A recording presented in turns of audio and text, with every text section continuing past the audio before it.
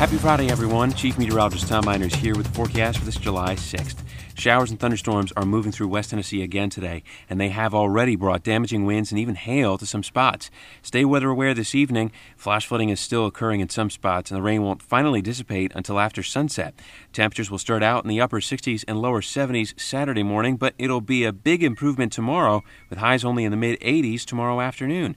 Tune in to WBBJ 7 Eyewitness News for the latest forecast, including a look at the chance for showers and thunderstorms this weekend, and stay with Storm Team Weather Online, too, for more updates.